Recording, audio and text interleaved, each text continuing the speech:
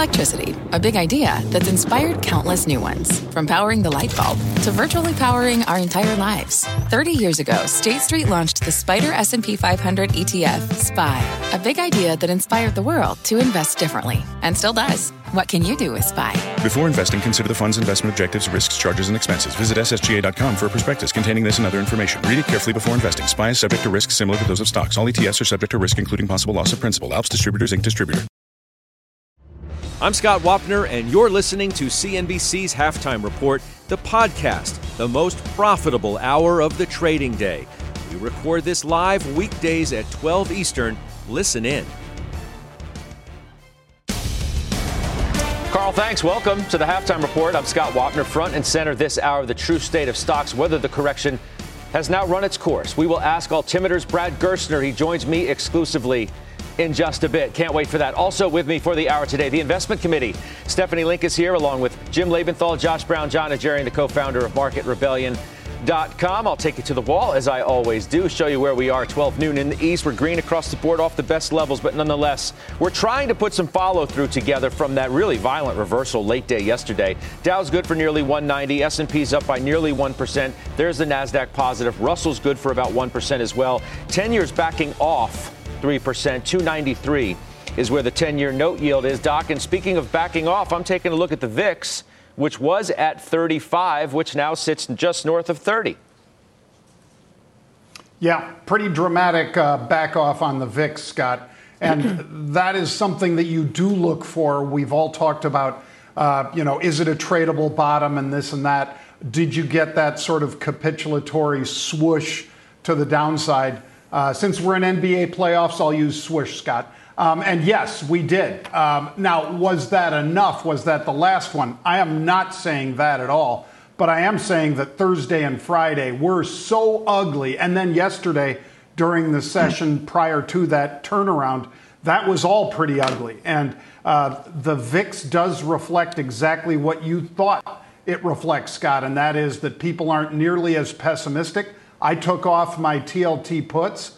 I'd had those on for weeks and weeks. I removed those, Scott, because I think a lot of the short-term downside for bonds, upside for yields, is priced in. Now, we'll see whether or not the Fed really decides to slam a very, very hawkish tone tomorrow, or whether they say, we gave you 50, we're likely to move again on the June meeting by at least that same amount. And that, I believe, is priced in right now, Scott. If they go beyond that, then, Katie bar the door. It could be anything. Yeah. Okay, so Josh, Doc tees up the perfect question for us, and he said it himself.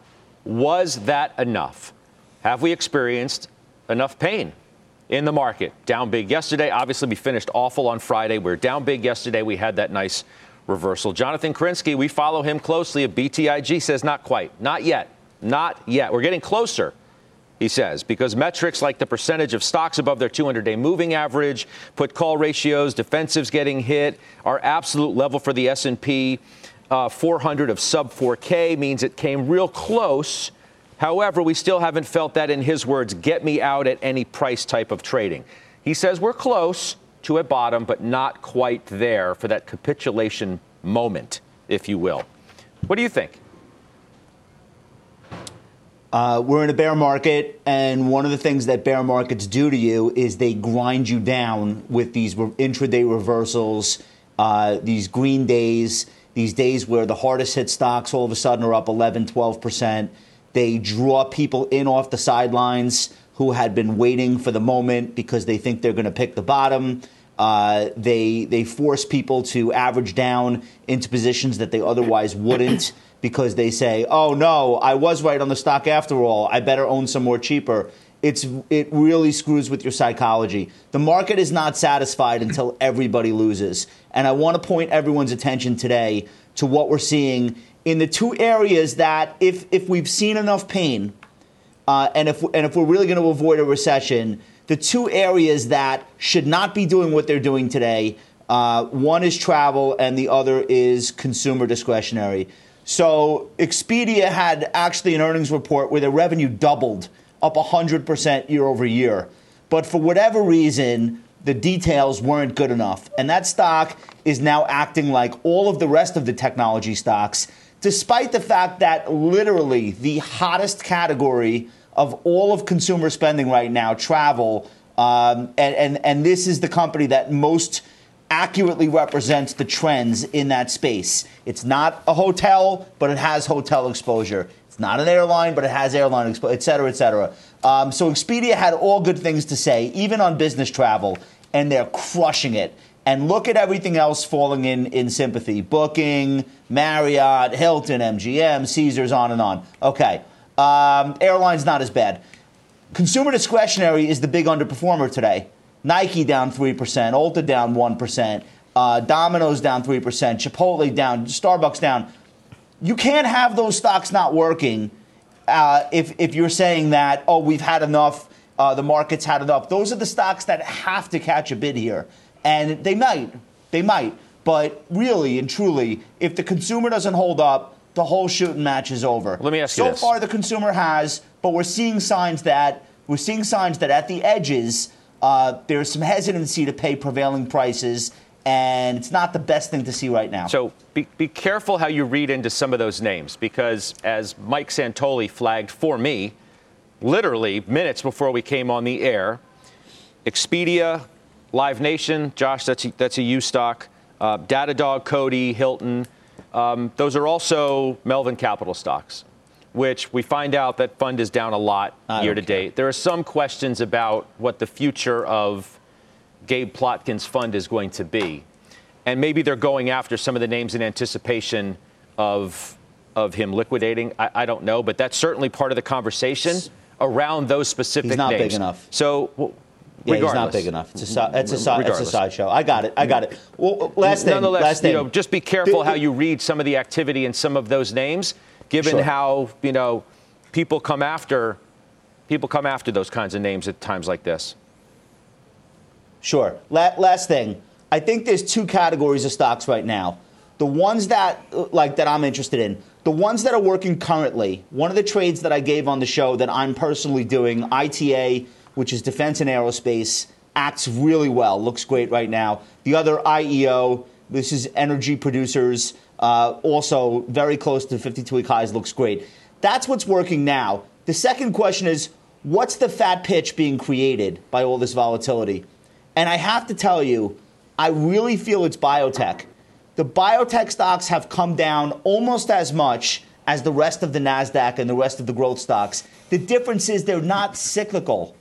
Like the science of shrinking tumors is not affected by whatever Jay Powell decides to do this week. So I think that is going to be the fat pitch, but I still think it's too early. Okay. At a certain point, though, if you ask what flush do I buy, I think you want to look in that area. Right. Life sciences, biotech, they're going to be huge winners. So, Steph, this question of whether we've had enough pain, whether there's too much pessimism in the market, Ed Yardeni asks that today. And it also comes on the heels of a conversation I had yesterday in overtime with Eric Johnston of Cantor Fitzgerald, who says you're going to get a violent move higher in May. The whole thing's going to come in May. 8 to 10% on the S&P. It's an interesting call. You match that up against Paul Tudor Jones today, who was on Squawk Box. Quote, you can't think of a worse environment than where we are right now for financial assets. You don't want to own bonds or stocks, he said. So you got cross currents all over the place. You do. You absolutely do. You have a push-pull going on right now. So on the one hand, you actually have pretty good economic data. I mean, look at the ISMs, the PMIs, look at factory orders today. How about those job openings at a record? I mean, we now have more job openings than unemployed people. So the economic data has been solid. Earnings have been solid, actually. 75% of the S&P 500 have beaten by about 8.5%. And actually, estimates are going higher.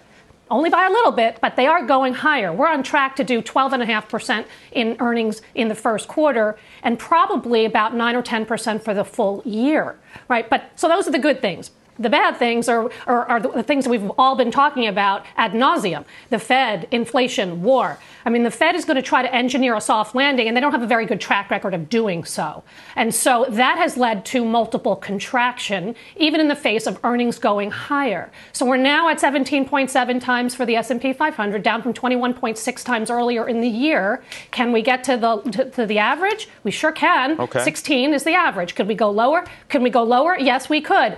It's impossible to know. We are going to be in a choppy range for the entire year, in my opinion. We may have a nice rally in May. That's great. But we are going to be data dependent and watching the Fed all year long. And that is going to be a problem for equities. And that is why I have said all year long that I want to have more of a balanced, diversified portfolio. Yes, I still own energy and materials and financials, but my latest purchases have actually been on tech and healthcare. So I'm trying to find ideas and opportunities and staying patient. So lastly to you, Farmer Jim, again, Steph points out a lot of good. She points out bad, too. And the question is, and the most important question, frankly, in the market is the bad too much for the good?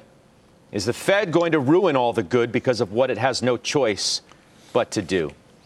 The task at hand of what Ken Griffin talked about yesterday out west, more uncertainty, or at least the most uncertainty since the GFC, global financial crisis. You got Tudor Jones on the network today talking about the environment, too.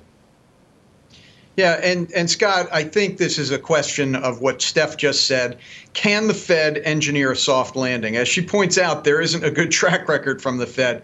But, ultimately think about what the Fed's mandate is. Maximum employment, they've got that, and price stability, which they're working on. And if you look at some indicators, it may indicate that price stability is closer than we think. The ISM survey yesterday, the manufacturing survey, showed a marked decrease in prices paid. You've got freight costs coming down. You've got inventory to sales in corporate America picking up, all of which should put lower pressure on inflation. If this Friday you get a good pickup in labor force participation rate, that could be another signal that inflation has peaked, not is peaking, has peaked. The real tell will be next week when we get the April CPI. That's what I'm waiting for. Between now and then, we know what the Fed's going to do. Earnings have already really been shot for this quarter. There's still some coming in. But what I'm really paying attention to is next week's inflation, because if there's wind that comes out of the sails of the aggressive Fed, this market will rally. Again, for the reasons that Stephanie pointed out, the effect has been on the multiples. Yeah. Right now, we're trading at 16.5 times next year's earnings.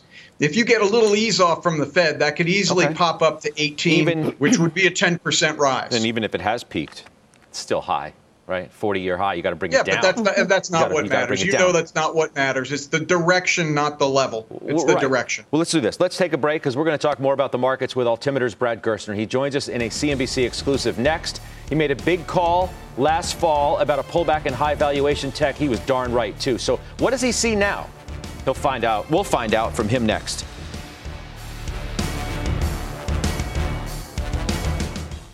Old Dominion Freight Line was built on keeping promises. With an industry-leading on-time delivery record and low claims rate, we keep promises better than any other LTL freight carrier because we treat every shipment like it's our most important one. Visit odfl.com to learn more.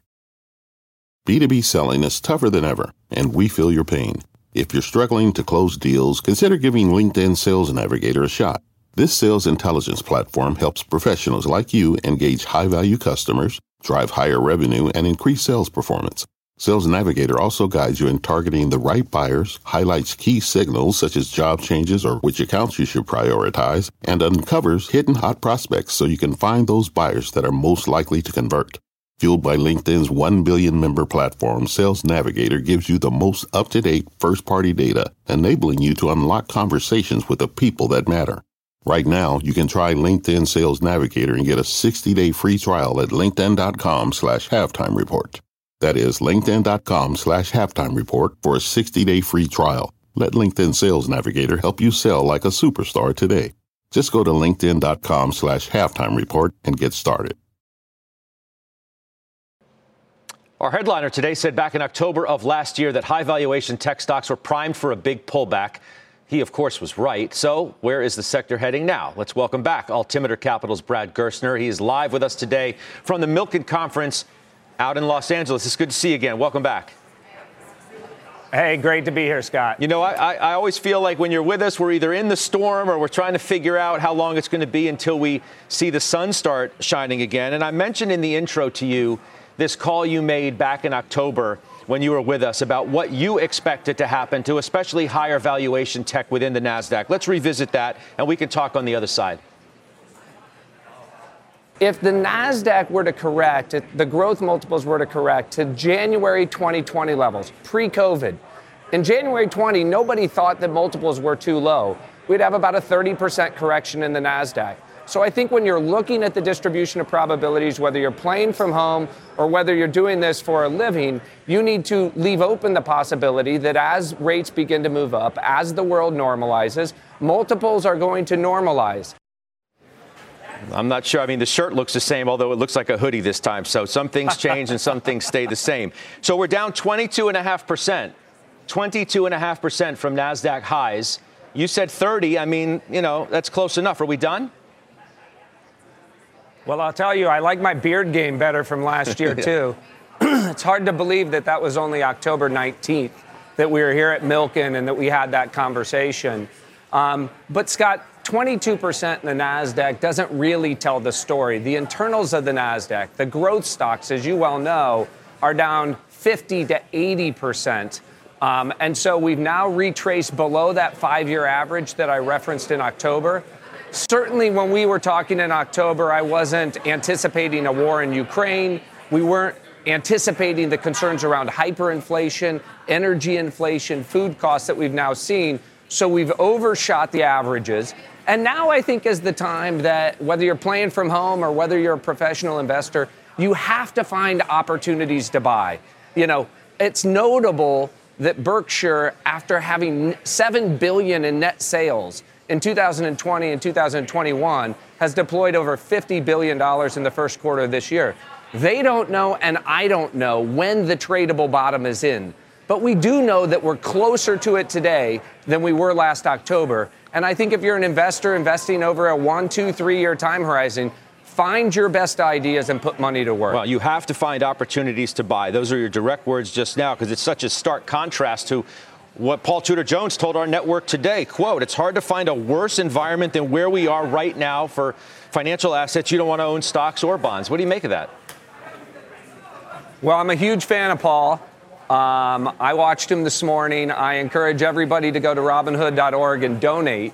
But, you know, if you think about the 4 things that Paul talked about, interest rates, the direction of inflation, the ongoing war, and the increasing concerns about slowing global growth, those are well known, right? So at some level, they're priced into the market. Do we have more to go? Paul doesn't know. I don't know.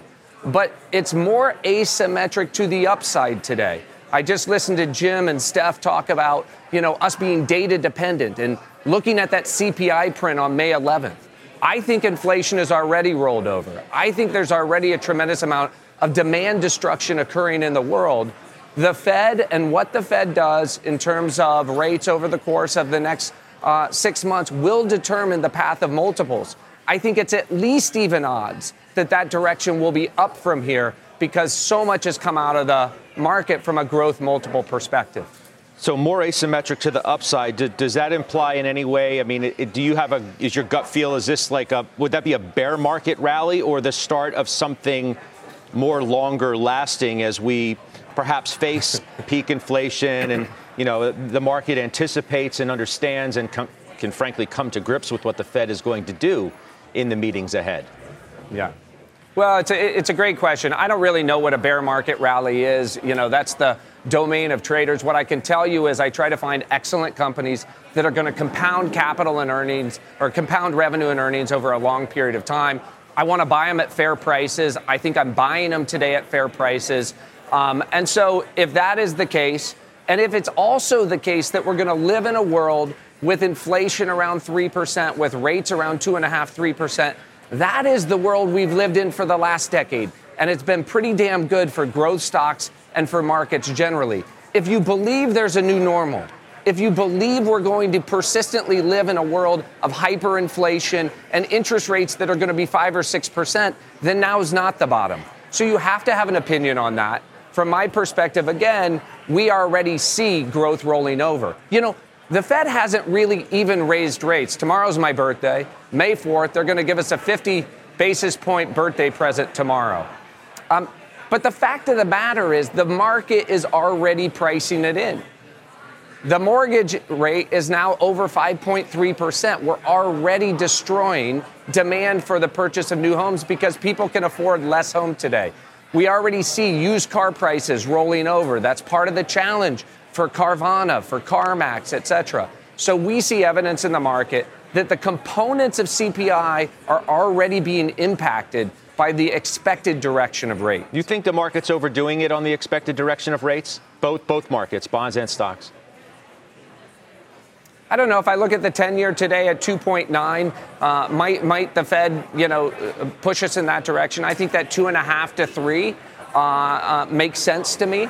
But anything above that, I don't think it's sustainable given the level of growth and given the level of economic vitality in the world. I mean, we're on the verge of a recession in Europe. China has dramatically slowed down. China accounts for almost 25% of economic growth, and there's been dramatic slowing, and we see slowing across the board in the U.S. That's why, people are concerned about fundamentals. We see single-digit growth out of a lot of internet companies. We're hearing talk of layoffs or hiring freezes out of companies. So when you start hearing all of this, when you start seeing used car prices come down, you have to wonder where we are. And I think Jim pointed it out well, that we may have, in fact, already peaked on inflation. And, if inflation comes back down below 4 by the end of the year, then I think we're going to be in a situation that is highly investable from here. Jim, I want you to get in because, look, this view kind of matches with yours that you've articulated on this program, and I've tested you on it, and you have not wavered one bit, Jim Lebenthal. What do you have for Gerstner? Well, so Brad, I'm glad to hear your thoughts. It's always nice to hear we're in sync. Here's what the other side of our thesis is saying. And smart people are out there saying the Fed doesn't care, that even if inflation does moderate, that the Fed is hell-bent for leather to raise rates. Look, I find it hard to believe, but I'd love to hear your thoughts on that. You heard me earlier. Dual mandate. If they meet the mandate, why raise rates? But the other side is saying they're raising. And by raising, well, let's be Brad, clear. The Fed, by raising, I mean to 3% in the near term on the Fed funds rate. Well, Jim, let's be clear. The bond market is already there. That's what the world is saying. That the 10 years trading, between 2.9 and 3. So I think the surprise, has already been delivered to the market. The market understands we've gone from 1.6 a couple months ago to 2.9 on the 10-year. So I don't think that that's a surprise anymore out of the Fed. I think you would have to be well over 3 for that to be a surprise.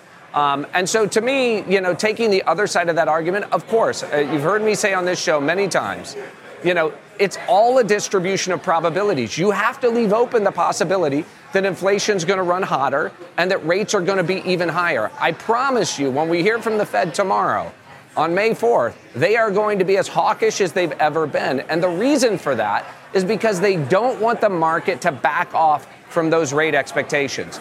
But then we're going to get that May 11th CPI print. I believe we're going to see it lower month over month. I think that will happen again in June and happen again in July. I think we're going to see further signs of global slowing. And I expect by the end of summer to early fall, you'll hear from the Fed, right, that they've accomplished some of their goals with these rate hikes, 50, 50, 50, that inflation is starting to roll over. And now they're starting to think about the balance between growth and inflation. They certainly don't want to throw the economy into a deep recession. Remember, we just had our first quarter of negative real GDP, right? So another quarter of negative real GDP, and we're already in recession territory. Yeah. Let's do this, Brad. Sit tight. We're going to take a quick break. We'll be right back with Brad Gerstner. We're going to get inside the portfolio when we come back.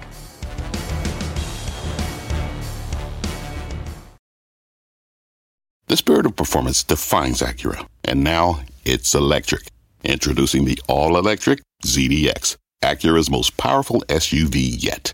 While what powers their cars may change, the energy that makes Acura never will. Crafted using the same formula that brought them electrified supercars and multiple IMSA championships, The ZDX has track-tested performance that packs an energy all its own. With a premium Bang & Olufsen sound system and up to 313-mile range on a single charge, and a Type S variant with an estimated 500 horsepower, the ZDX is everything they said electric could never be. It was built with the driver in mind, just like Acura's been doing since the beginning. We could talk all day, but the only way to experience this electric performance is to drive it yourself. Unlock the energy and order yours at Acura.com. What does it mean to be rich? Is it having more stories to share or time to give? Is it being able to keep your loved ones close or travel somewhere far away? At Edward Jones, we believe the key to being rich is knowing what counts. Your dedicated financial advisor will take a comprehensive approach to your financial strategy to help support what truly matters to you. EdwardJones.com/findyourrich. Edward Jones, member SIPC. Welcome back to the Halftime Report. I'm Christina Partsinevelos, and here's our CNBC News update at this hour. The leaked draft Supreme Court decision overturning Roe versus Wade is authentic. That's according to Chief Justice John Roberts. But he stresses that, quote, it does not represent a decision by the court or the final position of any members on the issues in the case. Roberts has ordered an investigation. Before heading to Alabama this morning, President Biden told reporters that if the court throws out protections for abortion rights, it would be radical, or a radical decision. He warns that other privacy rights like access to contraception as well as same-sex marriage could be called into question. The draft opinion is prompting calls from some Democrats to drop the Senate filibuster rule that effectively requires a two-thirds majority to pass most legislation. That would clear the way for Democrats, who have a majority in both chambers, to pass a bill protecting abortion rights and have it signed by President Biden before the November elections. Tonight on the news, Shepard Smith will be in Washington to report on all of these developments in the national abortion debate. Scott, back over to you. Christina Partsinevelos, thank you so much. We are back now with Altimeter Capital's Brad Gerstner joining us today from Los Angeles out at the Milken Conference. I do want to get inside the portfolio like we always do with you, Brad. And you're always so transparent, too, with our viewers. Can you give them an idea of where you stand today from a positioning standpoint? If you do believe that the asymmetric risk is more to the upside, what your net long is, just give us an idea. Yeah, sure. Yeah, sure, Scott. You and I talked on the overtime or on the close a couple weeks ago, and I told you we were basically fully invested. We remain fully invested, but we're not using a lot of leverage. Now's not a time, I think, in the market where you need to use leverage. I think you can generate great returns without a lot of leverage. Our largest position continues to be Snowflake, Uber, Facebook, Microsoft. And the thing that I want to point out, that connects the dots on each of those positions is not only do we think those are companies that are going to continue to compound at double digits for years to come, but they're also generating free cash flow. So it's about balanced and profitable growth. And the thing the market is penalizing the most today, and Josh pointed it out earlier on the show, but the market doesn't want anything to do with unprofitable growth. And so I think these companies are iconic. They're market leaders. They're doing things to improve their business, and they're businesses we want to own. Notable, too, are the ones that you don't want to own anymore that you used to own that obviously don't fall into the category of balanced and profitable growth. I don't know. Shopify, you're totally out of that. UiPath, you're totally out of that. Unity, you're totally out of that. I should also note those are all Cathie Wood names, which I find ironic and interesting in and of itself, that those are the kind of names that she continues to bet on while you're saying, I don't need this anymore. These are not the kinds of stocks, it would appear to me, that the market really wants or investors want to be in now. Scott, you and I talked last October and December, and I said we were lightening our load, and we were lightening our load in those type of names. And our concern was simply that as the market pulled in on the risk curve, that those would be the first names that would be penalized within the growth sector. And of course they were. Those names are now down 70, 80, in some cases 90%.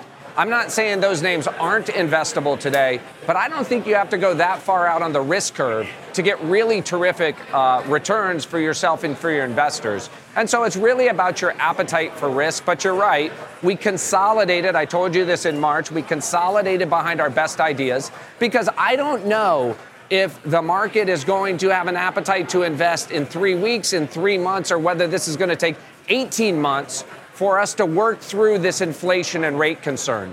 And so during that period of time, if you want to ride that volatility, you have to know you're in a business that's going to be worth more in the future because of the fundamental things that are happening in that business. And so we consolidate into our most confident positions. I don't want to put you in an uncomfortable position to have to pile on Cathie Wood, but when you see what's happened to that fund, with some of the names that you used to be in and the way that you just articulated why you're not, I'm just curious as to what you make of all of that. Listen, I don't know much about a research process, but I know it's effectively an index fund on stuff that I view as, part of the highest risk component of the growth sector. And, I'm not sure if and when the world's going to want to return to that level of speculation. Bill Gurley and I were talking last week, and he sent out this tweet that I totally agree with, which is you can't anchor yourself to prices that the most risky companies were trading at last year. The Fed, by taking rates to zero, forced everybody out on the risk curve. And so what you want to do is own quality companies that you know are going to compound top line, that you know are going to compound bottom line, and be worth more in the future. And I just don't think you have to take that type of speculative risk today. But, clearly she has a research process she believes in. I think I told you at some point last year, that we had shorted a basket of SPACs, that we were short, indexes like ARK, to hedge out some of the growth risk in our own portfolio. But that's just because it represented the riskiest part on the growth curve. You mentioned, one of your best ideas. It remains one of your best ideas in your portfolio. One of your larger positions, obviously, is Meta. Stephanie Link, I want to bring you in here because you're adding to Meta. What do you have for Brad Gerstner? And we are just, a week off the quarter in which seem to relieve some of the investor concerns that have been around that name. But what do you got for Brad? Yeah, hi, Brad. It's great to have you today. So the biggest question everybody has on Meta is, can they monetize Reels, and how long will it take them to monetize Reels, and can the stock work if they don't? Well, Stephanie, I've heard you talk about it. I happen to agree with a lot of your position on the name. I mean, let's take a step back on Meta for a second. Generating $25 billion in free cash this year, bought back $9 billion worth of stock in the quarter, generated $8.5 billion of free cash in the quarter, in a quarter that they had almost everything that could go wrong, right? Whether it was IDFA, whether it's lapping some of the hardest internet comps because a year before everybody was sitting on their couch surfing Instagram. This Q1, everybody was out in the world post-COVID doing things. And so they had a lot of natural headwinds. But even in that tough quarter, they managed to generate over $8 billion in free cash. Now, on top of that, I think they articulated something that's extraordinarily important, which is Facebook, for the better part of the last decade, has been a friend or social discovery engine. They showed you content that your friends recommended. They've made massive investments over the last couple of years to turn themselves into an artificial intelligence discovery engine. That is the secret behind TikTok. We're investors in ByteDance, TikTok. We know a thing or two about why they have been so successful in targeting customers. As Mark said on the call, when you make that transition, you go from being able to recommend from 2,000 pieces of content to 2 billion pieces of content. So we think they're in the early phases of an engagement expansion game. And obviously, Reels is going to be a key component of that. 25% of Instagram usage is already Reels. They aren't monetizing it that much. But there's no reason, in fact, we think they have the best monetization engine in the world, that they won't be able to monetize Reels as we go into the back half. We think that growth into the back half accelerates significantly. And you're doing it with a company, again, that has a disciplined approach to free cash and to buyback. So we feel like you have a protected downside and you have a lot of optionality to the upside. Let me ask you one last question before we take another break and do our final segment after that. It plays right off of this conversation that we're having now, the whole FANG acronym, which some now suggest is dead. that you can't invest in the basket like you used to. Netflix has its obvious issues. You just gave us your view on Meta, Facebook. Well, what's your view overall on that? Has FANG run its course? Is it dead? Well, set aside FANG for a second. Just think about the hyperscalers, right? If we talk about Amazon, if we talk about Google, if you talk about Facebook, Microsoft, et cetera, they just gave you incredible prints in the quarter. The clouds themselves, now $40-50 billion in scale, that are growing at over 40%. Scott, just 3 years ago, people thought their growth rates would be in the mid to high teens, and they're growing over 40%. Our single biggest area of investing in both the public markets and the venture markets is in the shift of all enterprise workloads into the cloud. We saw a massive acceleration into the quarter. That's not going to abate anytime soon. We think that's a decade-long investable trend. Highly profitable businesses. And so, we saw a lot to like in the quarter, and you get to buy it at a much fairer price than you could last fall. And I think that at the end of the day is the most important takeaway, which is buy the stocks that you've been waiting to buy now, hold them for a year or two, and they'll exit higher. A lot of people said to me, well, I'm just going to wait. They felt like they missed the last year. I'm just going to wait until we had a correction. And I always said, once you have the correction will occur at a moment in time that will have a lot of uncertainty. And by definition, when the correction occurs, nobody wants to buy anything. And that's why you get these market resets. But you're not put off at all. Amazon didn't exactly have an incredible quarter. But all revenue growth, almost across the board, not for every one of them, for certain, was slowing. It was a standout from a number of these names that revenue growth is slowing from where it was. Now, maybe that's because you were in a pandemic and, you're doing some top-line growth that you can't repeat to that degree, certainly sequentially. I don't know. You tell me what you think. Scott, not to interrupt, but, come on. 40% growth in a software company off a $50 billion base. These are extraordinary growth rates, which just a few years ago, nobody anticipated. And what it demonstrates is the secular power, the shift of all enterprise workloads to the cloud is way more powerful than the impact of inflation, slowing growth, increasing rates. What you want to do to protect yourself from inflation is find growth assets with durable secular trends and great margins, and those businesses all have them. All right, another quick break. Back. Our final segment with Brad Gerstner is just after this break.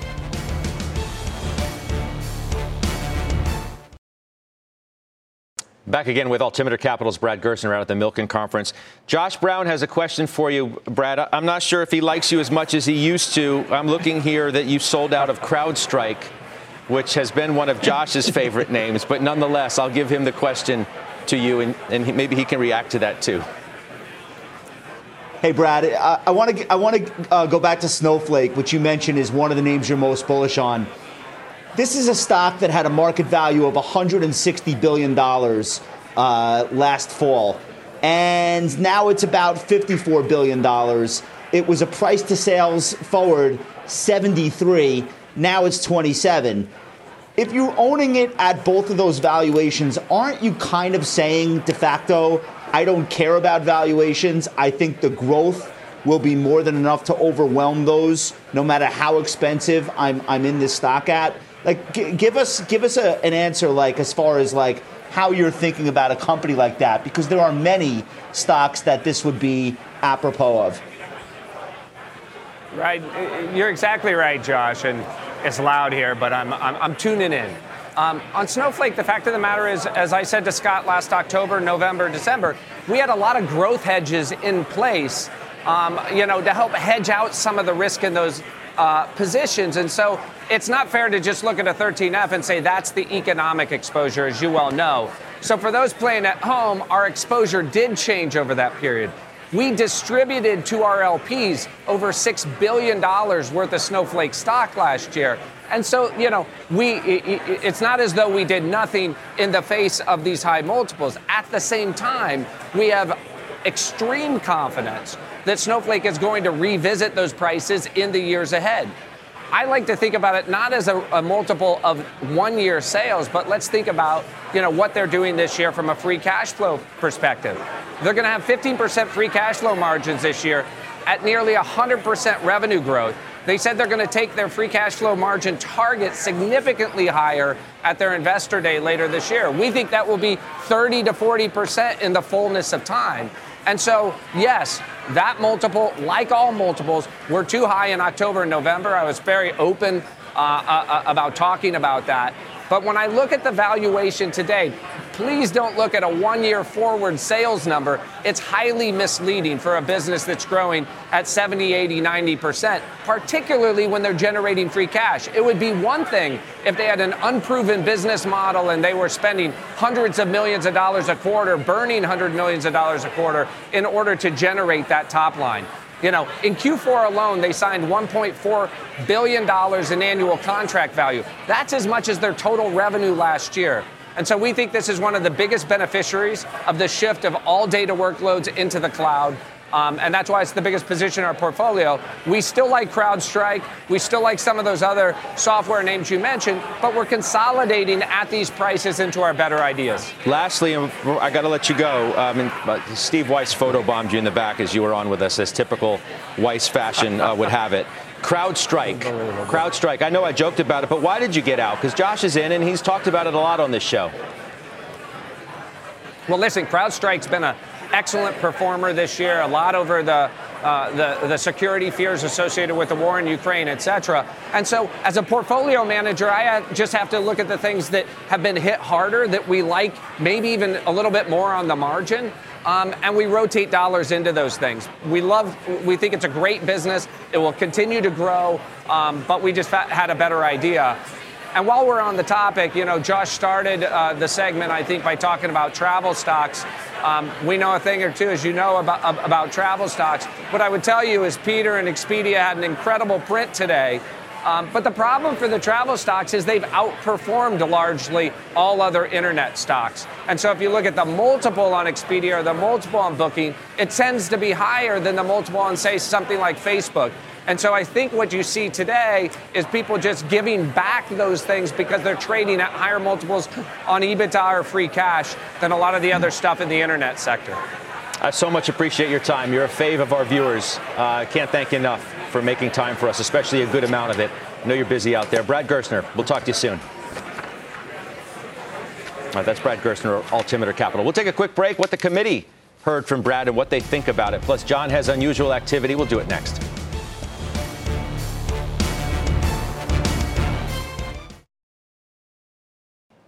To the panel now, Dr. J. You heard what Brad Gerstner had to say. Sir. Asymmetric risk is to the upside at this moment. Your reaction? Well, I think he's right, Scott, because of the investor survey that we talked about last week, because sentiment is so negative. That doesn't mean that you load the boat and wait for an upside pop. But I think Gerstner is right. As far as these travel stocks, I thought that the Expedia numbers were horrible, by the way, Josh. I don't think they were good at all. They lost 3 times what the street was looking for, and they missed on revenue, too. But you can look over at Travelzoo, TZOO. But I mean, you can't just wipe those charges out, right? I mean, 78-cent loss is 78-cent loss. They were expecting 25. So that's why it's down 15%. It's not down 15% because they had blowout numbers. I can tell you that. But Travelzoo, TZOO, did have blowout numbers, and that one is held up better than any in the space. So I think Brad's still right to be betting on some of these travel stocks. Okay. Scott. So speaking of numbers, Paramount, Pharma Jim, you gave us your view going in. You were bullish. I'm wondering what your view is now. I know based on your Twitter feed, you're still bullish. But tell me why you're so bullish. And the stock, I should point out, was down about 6% off the print this morning, and it's cut those losses at least in half. And it's been trading around a bit, but it's not down 6% anymore. Yeah, Scott, it might be helpful if I just explain why it's down today. And if you listen to the earnings call, you would have heard the analysts and their questions, which were all incredibly negative and incredibly short-sighted. They were questions about how can Paramount outperform in subscriber additions when Netflix is losing ads or subscriber additions, and how much is Paramount going to have to spend to keep up with content. Both of those questions, of which there were many, missed the larger point that Paramount for the last 2 quarters has added 11 million subscribers to just the Paramount Plus part of the business, let alone Pluto TV, while Netflix has basically been just flatlining here. And on the spend, and this is important to why I'm bullish, there's positive free cash flow here. There's a large cash balance. There are legacy properties and content here that will generate more and more positive free cash flow that enables them to invest in the business. They're clearly on target for their 2-year ahead levels of 100 million subscribers in streaming. They're already at 62 million and 9 billion in revenue. So this is just a clear case of the analyst community, which is out there after the call telling all their institutional clients they don't like it. It's a clear case of short-sightedness on their part. Long-term investors are going to see this as an excellent opportunity in this name. Okay, appreciate that. Quick break. Doc has unusual activity coming up next.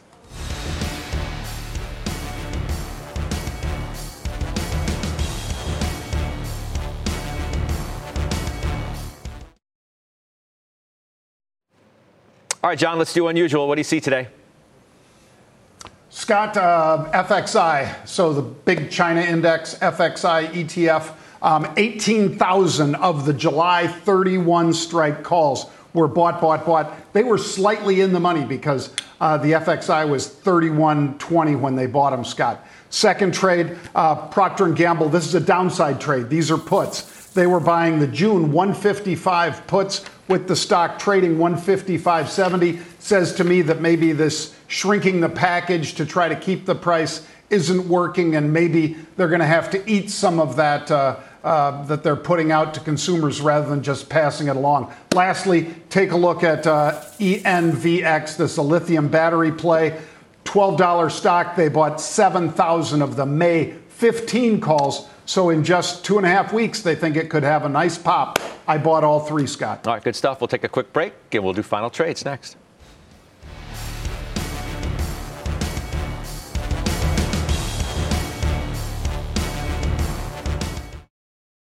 Earnings tonight in overtime. Aaron Brown of PIMCO is going to be with us, the portfolio manager, giving a new playbook.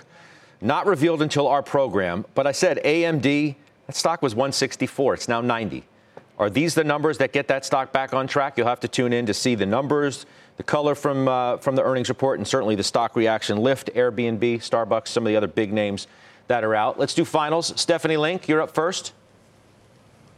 Diamondback Energy, really great quarter, beat total revenues, EBITDA, and inline oil volumes and inline CapEx. But the story is the special dividend. They increased the dividend and they offered a special dividend as well. So they're returning cash to shareholders just like I like to see. All right. A reminder, too, Jeffrey Gundlach's going to be with us tomorrow for Fed Day as well. Dr. J, go ahead.